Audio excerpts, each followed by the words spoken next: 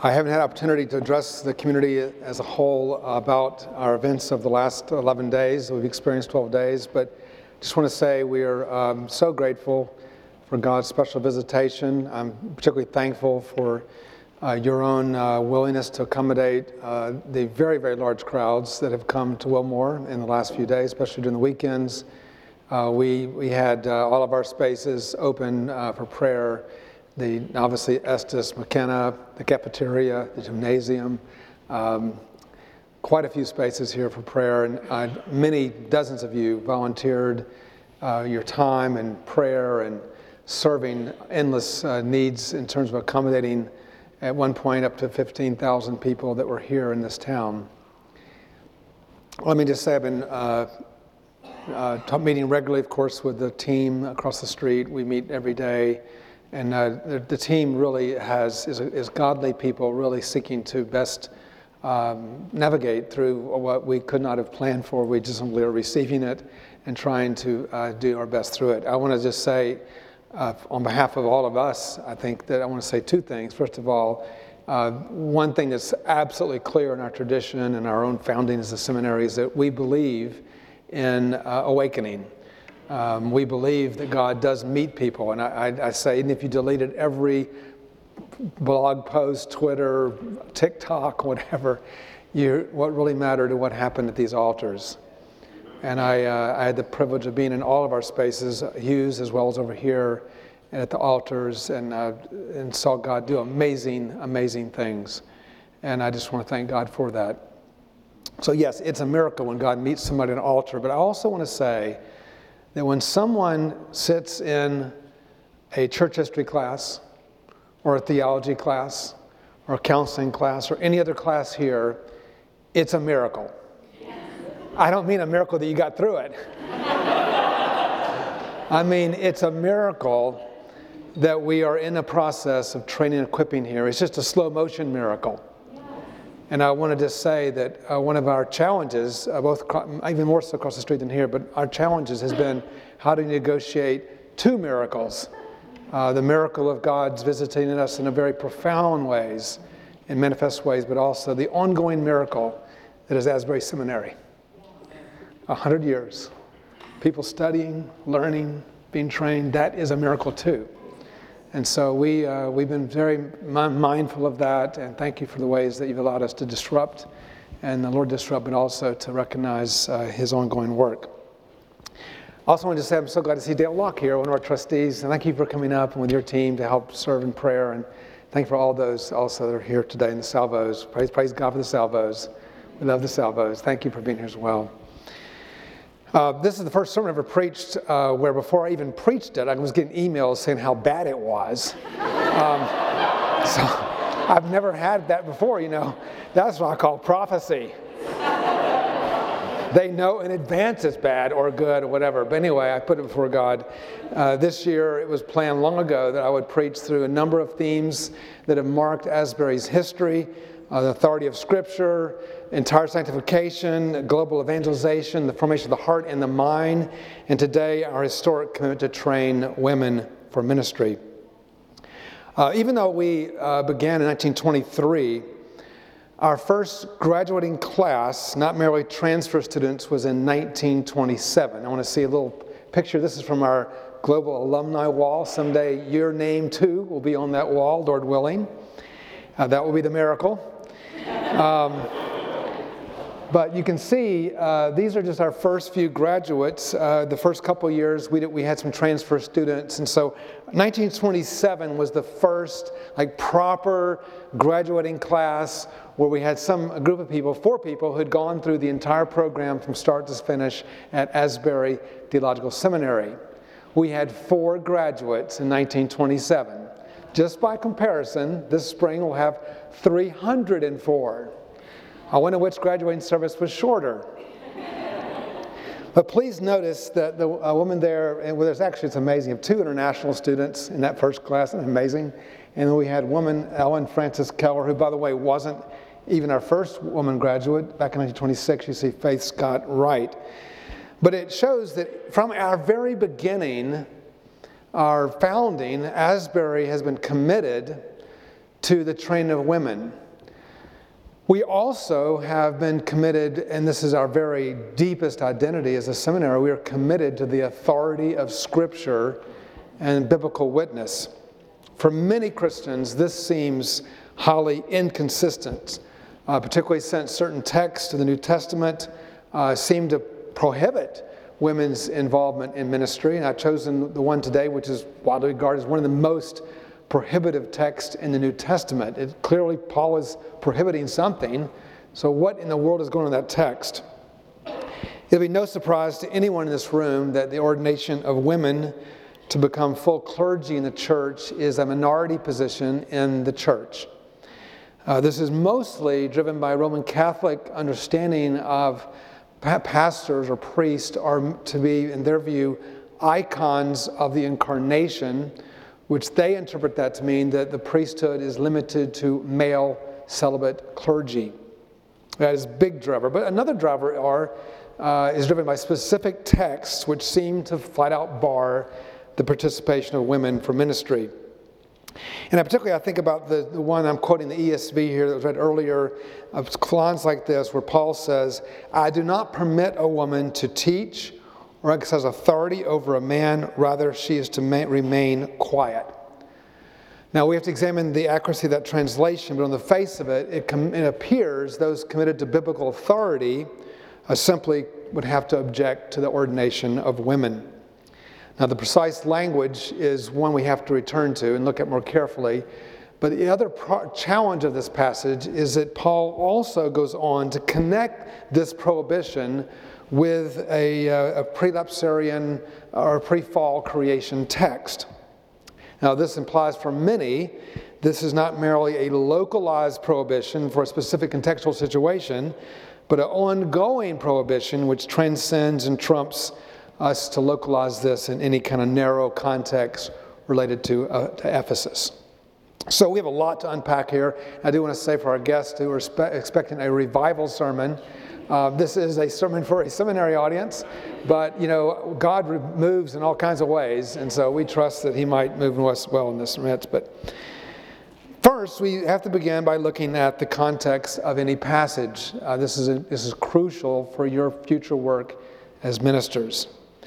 In the passage, in the scriptures, it clearly lays out Paul had left Timothy behind in Ephesus with explicit instructions to combat false teaching in the church. This is kind of broadly the theme of the pastoral epistles in general, but it's really important in 1 Timothy. This is after his opening greetings and grace and peace. This is the first thing he says in the 3rd verse of the 1st chapter, that Timothy, I'm asking you to instruct new believers not to embrace false doctrines. Now, time doesn't permit the full examination of all the false teachings in Ephesus, but everyone agrees that the dominant challenge that these heresies were tied to the pervasive presence of the Artemis cult in Ephesus. Now, here's a picture of the goddess Artemis. She was a goddess worshipped very widely in the ancient world. There were actually multiple strands of Artemis worship, but eventually got united in Ephesus and became the seat of Artemis worship. Ephesus, of course, is a thoroughly Greek and pagan city. They fully endorsed the worship of Artemis. We found in archaeological digs already over 400. This in this city, 400 archaeological digs of statues of Artemis. In the center of the city, it's a harbor city, the Temple of Artemis was there. It was considered one of the great wonders of the ancient world, the 7 wonders of the ancient world.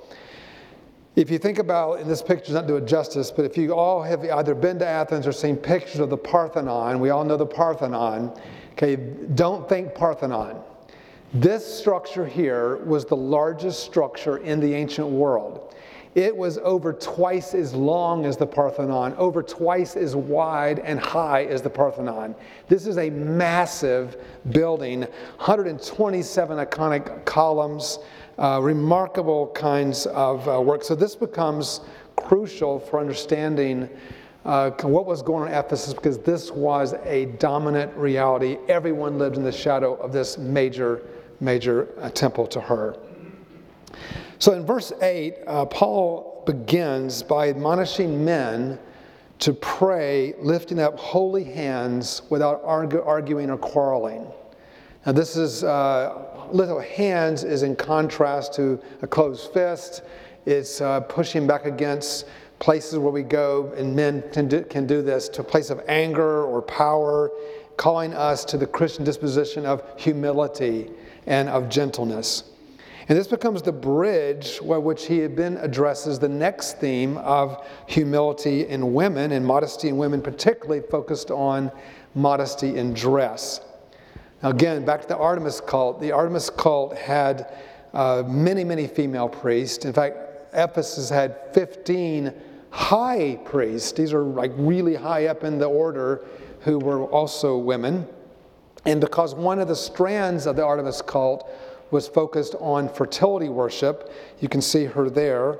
It's connected to fertility. A lot of the presentation of Artemis, and this comes through a lot of the icons have been found, have been shown to be in immodest dress and even sexually provocative ways. So Paul is admonishing the women by clarifying that Christian propriety encourages women to dress modestly and not provocatively. This is appropriate and good advice for all generations of Christians everywhere. The challenge, of course, comes with what exactly does it mean? And I think it's true to say that modesty for women is, in fact, in part culturally determined. There are certain things that are universally true, but there are certain things that are culturally determinative. And I think in our own holiness tradition, when it was more confined in one region of the country, we had certain ideas that we propagate. This is what it looks like. But as the gospel began to expand more globally, and the church, of course, now is fully globalized, it becomes much more challenging. I don't think we can simply say that this is a prohibition against women wearing makeup or braiding their hair or wearing jewelry. I know my own work in India, where I serve as a missionary, there are a lot of talk in India about women wearing bangles. It's a big issue of modesty, at least in North India. So some say, one bangle is one too many. Others say there's nothing wrong with one or two bangles, just don't wear bangles all the way up your arm. And so people have different ideas of what exactly is modesty regarding bangles. In Tanzania, where our daughter works as a missionary the last 13 years, even if a woman wears a long skirt literally all the way to the ground, it is considered immodest, unless that skirt is also clothed with a kanga, which is another coating over that dress, despite the heat. And this is right on the equator. That's a Tanzanian view of female modesty. In India, it's perfectly appropriate for women to reveal their midriff. For example, the saris are designed that way, actually. Whereas in the Western world, for a woman to expose her midriff is considered to be immodest. So there are all kinds of ways this is culturally different. But we need to understand that Paul's point is that when you meet somebody or present yourself to someone, your presenting edge should be the inner quality of your heart and life. They should encounter your humility, your grace, your love of Jesus. That's what we want to lead with when we meet people. Now in verse 11, Paul goes on to say, and the passage begins with the phrase, "Let a woman learn." Now what happens when we read that? We keep on reading, but we should stop right there and note the power of this phrase, "Let a woman learn." The text is assuming that women are under proper discipleship instruction, or should be under proper instruction. Let a woman learn. Now, it's important that when you're in any kind of situation where you're trying to understand, what is the theological starting place for Christians when you have any kind of question theologically? It's important to remember that your starting place is always, not just for this, but any theological question, must begin with the resurrection of Jesus Christ. The empty tomb is the great defining reality of the Christian faith. So even when you're discussing issues of role of women in ministry, 1 Timothy 2 is important, but you begin with the empty tomb. And this is why I think the Roman Catholic view of clergy, this is not remotely an anti-Catholic message today, but I think on this point, we would disagree with them, because it's important to understand that it is true that we are icons of the incarnation in the world. But it's not to be based on the Old Testament model of priest and sacrifice, but the New Testament model of incarnation, cross, and resurrection. It's a huge point. So when Jesus Christ is risen from the dead, it radically shapes and transforms what it means to be a person in the world, both men and women. Now there's two ways this really influences, and I wish I had time to also develop the male side, but two ways that particularly dramatically change how a woman presents and walks in herself in the world as a woman.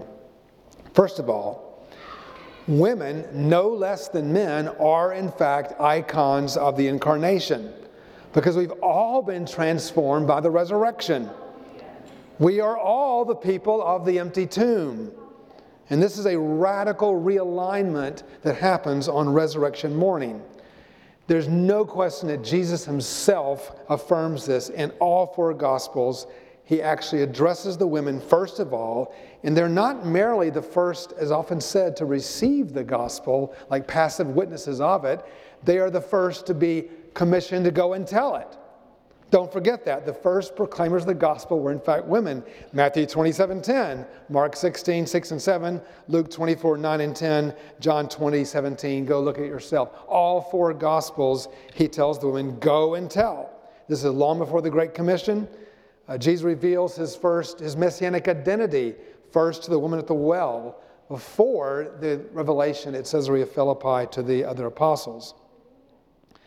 Secondly, the New Testament affirms the role of celibacy in a deeper way than the Old Testament did. Now, why is that important?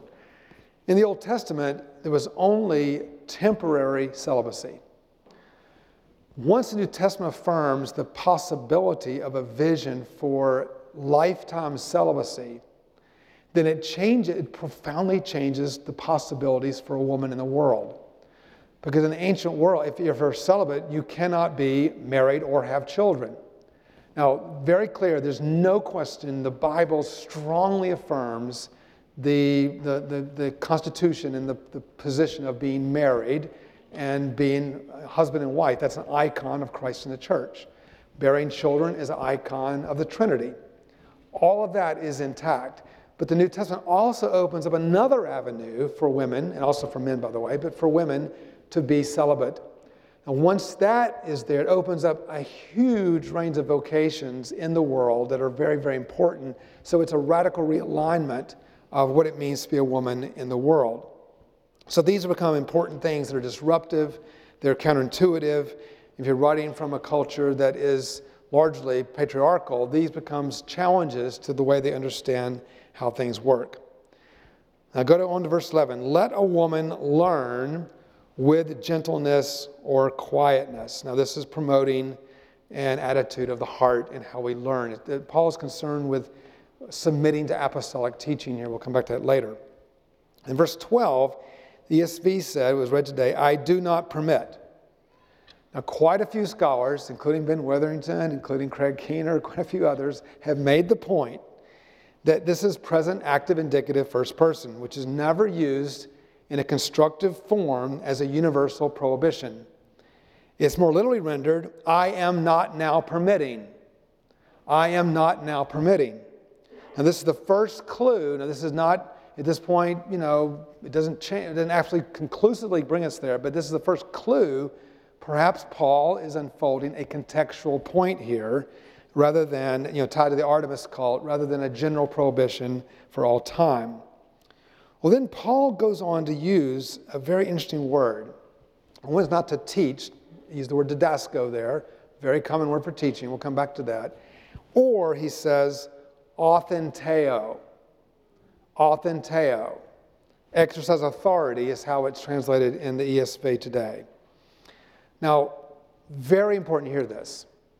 This word, authenteo, is not the word that's used for authority, generally speaking, in the New Testament. Exousia. We all know that word, exousia.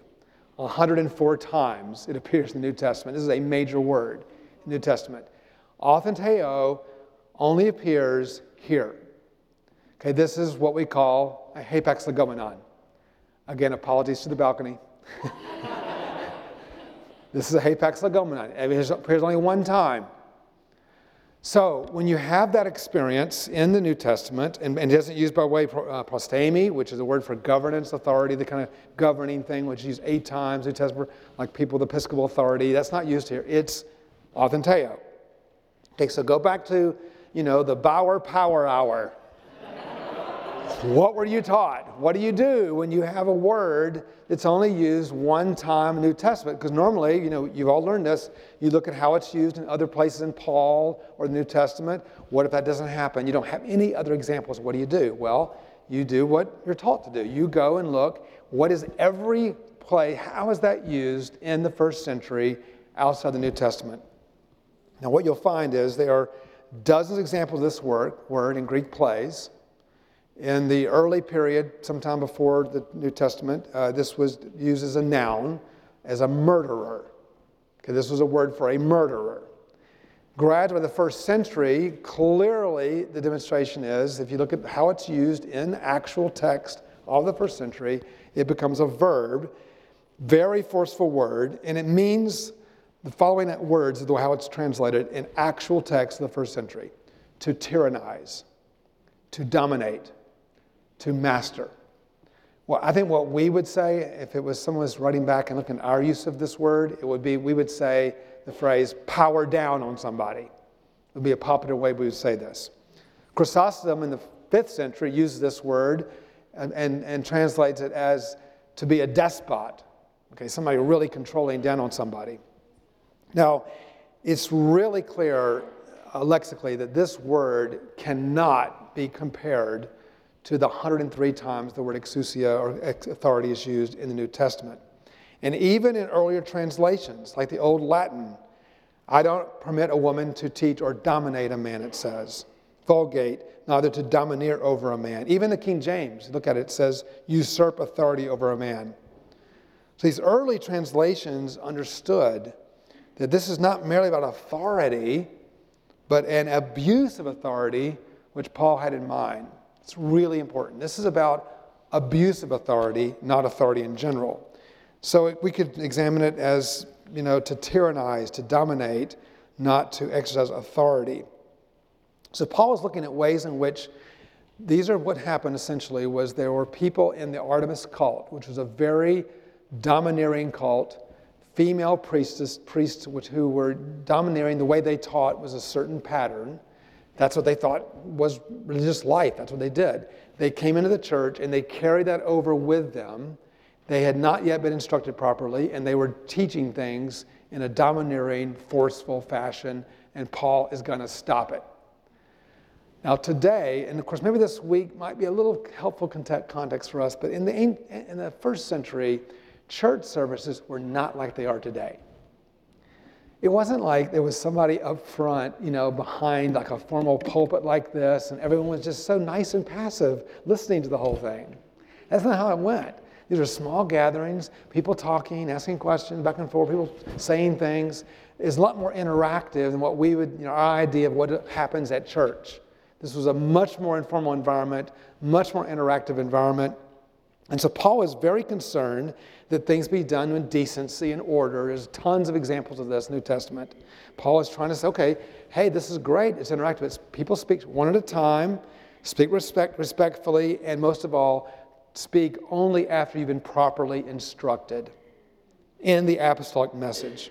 Now, these women were apparently not following those guidelines at all. They're speaking rudely. They're in a dominating way. They're not waiting their turn. And Paul says, stop. Let them first learn. Let them first submit to the apostolic teaching. They should remain silent until they've been learned. So the translation, I think, would be best in verse 12 is, and by the way, the word is actually singular woman here. I am not permitting this woman to teach or speak in such a domineering and disruptive manner. She should remain quiet. That is what Paul is saying in verse 12, as I understand it. Now, once you do that, and by the way, let me just say something about that point, this word didasko, the teaching. It applies to the women, it applies to all of us. When you go out, What gives you the authority to teach the Word of God in your future churches and ministries? The only thing that gives you the authority to teach is if you've submitted to the apostolic teaching of the New Testament. It doesn't matter if they give you a robe. It doesn't matter if they give you a special collar or a mitre on your head or some kind of a special incense or in our world, like the pin, the famous pin on the lapel. None of that matters. If you are not preaching what the apostles preached and taught, then you do not have authority to preach and speak. Our job is, paradoka, paralabon. We receive, we pass on. That's what Paul told us to do. We are receiving the gospel. We don't make it up. It didn't start last Thursday. I heard that Jessica said, I always say the gospel didn't start last Tuesday. So I'm going to say, it didn't even start last Thursday either. We are receiving the gospel, we pass it on. So we come now to this next part. When we get to this, looks like Paul is speaking contextually. Okay, so let's say Paul is not barring the authority of women speaking and teaching in the church. Okay, that's now a possibility.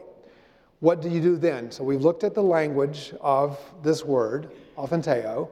We then back up and say, okay, does this contradict other parts of Scripture? That's a big part of this. Unclear passages made clear by clear passages. So you look around, okay, there's Deborah in Judges 4 and 5. There's the prophetess Huldah in 2 Kings 22. Miriam in Micah 6:2. You have the New Testament, the vistas open even more. You have the women being commissioned by Jesus himself on the resurrection morning. We meet women who are prophetesses with no apology, and Philip's 4 daughters in Acts 21, 8 and 9, where Jesus, we're told, had a large number of female disciples who followed him around. We find women teachers like Priscilla in the book of Acts in Romans 16, Phoebe in Romans 16:1. We actually have a woman named Junia who is commended by Paul as an apostle in Romans 16:7. In other words, there's a serious problem if 1 Timothy 2 is being used to upend all of those texts throughout the New Testament and the Old Testament as well. So it seems that it makes better sense that the Artemis cult has unleashed 2 serious problems in the church. 1, disorderly conduct, and 2, false doctrine. And Paul got to govern him. He sets things right. He steps in and he says, we're going to put this to a stop. That's what he's telling Timothy to do.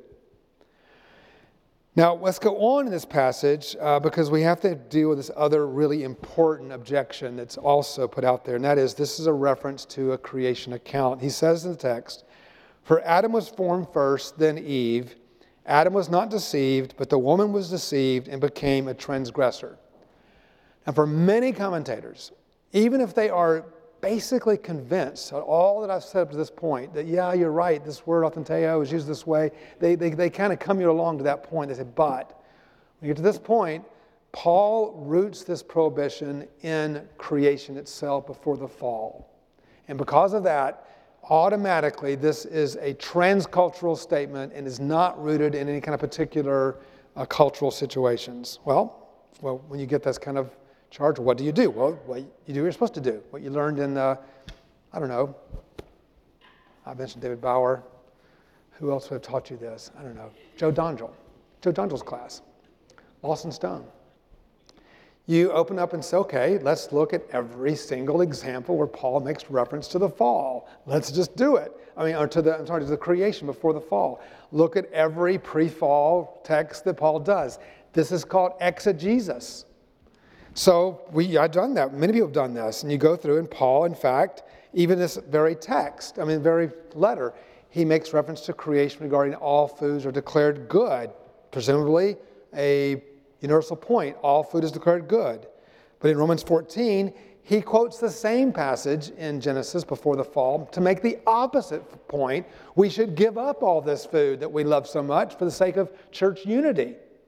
Paul makes a very particular contextual point that was necessary for the Roman church. We also have Eve being quoted by Paul as a type for the Ephesian women, Whereas in Corinthians, Eve, it becomes a type for all, the entire church, men and women. So if you actually look at how Paul uses creation text, we do not find that Paul universally, whenever he mentions creation, automatically comes out of his mouth something that is absolutely universal, applicable at all times. He often makes contextual points, even drawing upon creation. Now, in verses 13 and 14 of the text, Paul draws upon imagery and typology of Adam and Eve. You have to remember that in Romans 5, Paul singled out Adam with no mention of Eve as the bearer of the fall. In Adam all die. He basically pins the whole thing on Adam. And the reason he's making a point there about Adam being kind of an archetype of rebellion against God, and we too are in Adam, and therefore we have joined in this universal rebellion against God's plan. Eve, likewise, is invoked in several of Paul's letters as an archetype for deception. Now, this is not to say that men, can only rebel against God's word and women are more likely deceived. That's not the point. The point is, if you look at apostolic teaching and say, whether it be first century or today, how is apostolic teaching undermined? It's undermined in two ways. People either rebel against it or they're deceived to think that what they're actually doing is okay when it's not. That's kind of the only two cards Satan plays, and he plays them a lot in the church. So Paul is saying, okay, in some ways that is paradigmatic of what happened in the fall. You have rebellion and deception on day one, and that's replicated through the life of the church over and over and over again. So in verse 15, Paul says that women will be saved through childbearing if they continue in faith and holiness with self-control. Again, what does the text actually say? The text actually has a really important definite article before childbearing. Not just saved through childbearing, saved through the childbearing. Now this is the insertion of the definite article is important, because just as in Romans 5, he points out the Adam, that is to say, Adam becomes the representative of the human race. Eve, in this case, is likewise becoming a representative of the human race. As Adam rebelled against God, Eve was deceived before God. So what Paul is saying here is, both in Romans and in 1 Timothy, we do not want to go the way of following the first Adam in rebelling or following the first Eve in deception. Instead, we're going to follow the second Adam, the Jesus Christ, who is the one who embodies obedience.